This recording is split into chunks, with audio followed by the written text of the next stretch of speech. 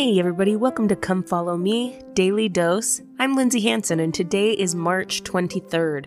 Yesterday, you guys, we talked about Enos and how Enos is a beautiful story of conversion and about how we can go from knowing about the gospel to being converted to the gospel and really living it, and about how that is different than testimony.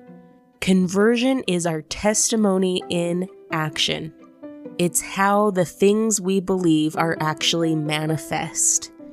And here in Enos, we're going to get to see that conversion take place. We talked yesterday about how he was taught by his father about the nurture and the admonition of the Lord, and that how one day when he was hunting, those words began to sink deep within his heart. So now we're going to take a look at what happens when he puts the hope that he was feeling from his testimony into action and allows his faith to cause him to do something. Okay, so let's take a look at verse 4 and see where this testimony is going to lead him. He says, "And my soul hungered, and I kneeled down before my Maker, and I cried unto him in mighty prayer and supplication for mine own soul." So there's his first action. He's feeling the testimony, the words are sinking deep within his heart. He does something about it. So much so that, remember, he was in the woods hunting. He probably had a family at home, waiting for him to bring home something to eat, but it disrupted everything for him. He could no longer focus on hunting. His soul hungered. I don't know if you guys often let yourself get really, really hungry, but I have a son, and my son doesn't really feel hungry all day long.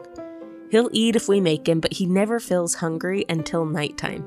And then at night, he gets hungry. And when he gets hungry, it is like this one-track mind focused on what he is going to eat. It's all he cares about, it's all he's worried about, it's all he's thinking about. Now, I want you to think of a time when you've been really hungry. Maybe on a fast Sunday after finishing up a 24-hour fast. How does that make you feel? It can make you feel weak. It can make you feel desirous. It can make you feel empty. And so here we have Enos, who's hunting in the woods, and all of a sudden, spiritually, he is hungry. And all of a sudden, he has this one-track mind where all he wants, all he's worried about, all he's thinking about is the salvation of his soul. Maybe he's feeling spiritually weak. Maybe he's feeling spiritually empty. But this becomes his focus, and so he totally quits what he's doing, and he begins praying in mighty prayer and supplication. I love that phrase, mighty prayer and supplication. It really brings a different image of what prayer is and should be, right? The Bible Dictionary says that prayer is a form of work.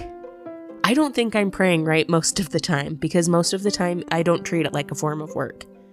But if we are pondering before our prayer and trying to really understand what our Father in heaven wants us to pray for, and if we are using all our energy to focus during that prayer on who we're speaking to and the desires of our soul, if we're using all that energy and all that focus, it truly is a form of work, especially if you're ADD like me.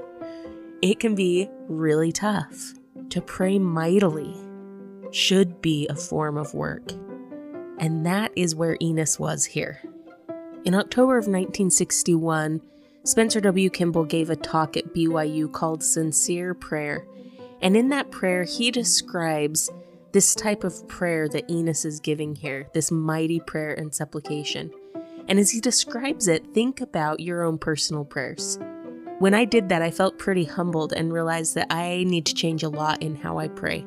Spencer W. Kimball says this: "Here is no casual prayer. Here, no trite, worn phrases. Here, no momentary appeal. When the sun had set, relief had still not come. For repentance is not a single act, nor forgiveness an unearned gift. So precious to him was communion with and approval of his Redeemer, that his determined soul pressed on without ceasing.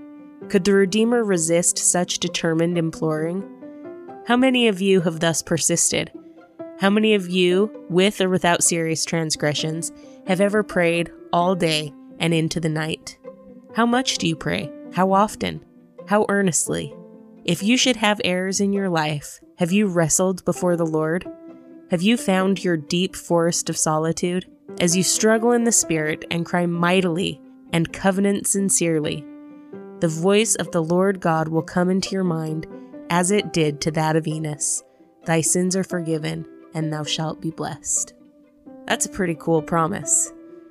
But I can safely say that I have not prayed like Enos prayed. I remember when I was in the Peruvian MTC, it was a Sunday, and we had just had a testimony meeting with our little branch. And there was a sister in my MTC branch whose sister had passed away that week. And she stood up and she bore such an amazing testimony about the plan of salvation, and she just had such a peace and sure knowledge in it, and it left me comparing myself to her and feeling like there was no way I could have the faith that she had. And I was super distraught and really downhearted, and I went back to my room that day and I got on my knees and I was determined that I would not get up from them until I had found the faith that this sister had, right? I think I made it about 30 minutes and then I fell asleep because being on a mission is exhausting. And when I woke up from my nap and my knees had fallen asleep, I got up. But the amazing thing is, you guys, is that while I didn't have a perfect knowledge at that point, I had peace, and I felt that my faith was sufficient for Heavenly Father. That is the beautiful thing about prayer, is that Heavenly Father will meet us where we are, and He'll carry us to where we need to be, step by step, piece by piece, and He will bless us with the desires of our heart as we work it out in mighty prayer and supplication to the best of our abilities. The thought that I had as I was reading this today was that the thing that we most hunger for is going to be the thing that we achieve. Enos was out hunting for food because either he was hungry or he had a family that was hungry.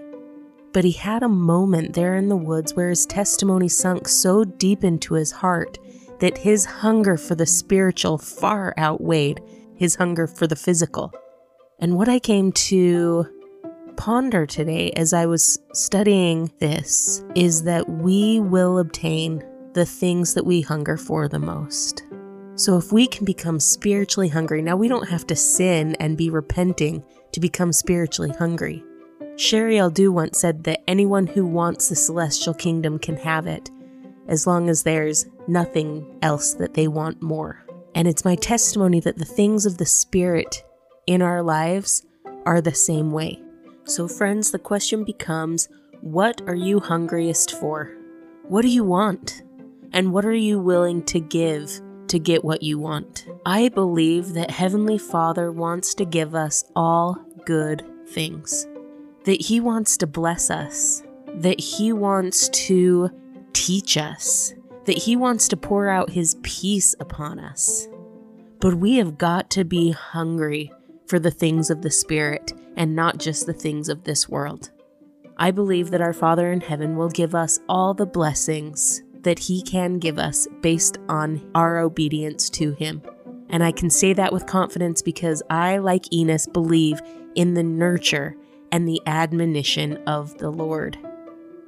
Thank you so much for listening today, you guys. Tomorrow we're going to talk more about the answer to Enos's prayer and how that led him to a greater conversion. This has been Come Follow Me, Daily Dose, and I'm Lindsay Hansen.